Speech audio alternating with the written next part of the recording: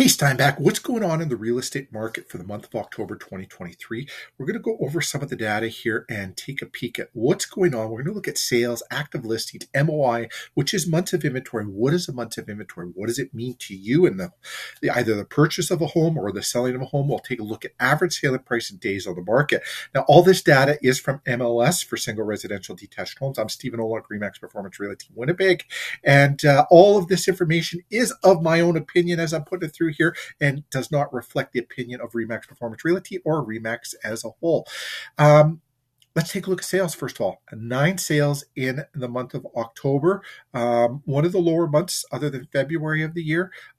Listings are up a little bit at 46. That's getting to be up on the higher side of things. So that brought our months of inventory up to 5.1. Now, 0 to 4 months is actually a seller's market. 4 to 6 months is a balanced market. Beyond 6 months is a buyer's market. So showing more on the side of a balanced market in the month of October. But if you did a calculation of all the months throughout the year, you'd actually still see that you are in a seller's market, on the upper end of a seller's market anyways.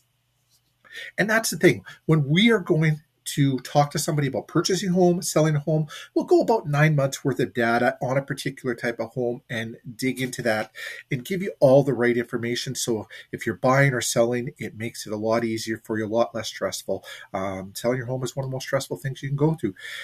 Now, let's go average selling price of the 9 homes that sold, $333,000 for those 9 homes that sold. And the average days on the market is 29. So what real estate related questions do you have?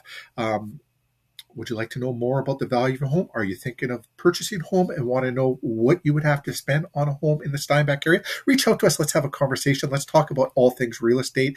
We love chatting about real estate. We love talking. We love helping people and helping them make the right decisions for you, whether it's buying or selling. I want to thank you for watching Steinbach. Reach out with any real estate related questions. And if you like our content, like us on Facebook, subscribe to our YouTube channel, follow us on Instagram, or give us a Google review. Google reviews help us help other people, and we're so thankful for that. I want to thank you for watching. Have a great day, and we'll talk to you soon with our next monthly marketing report.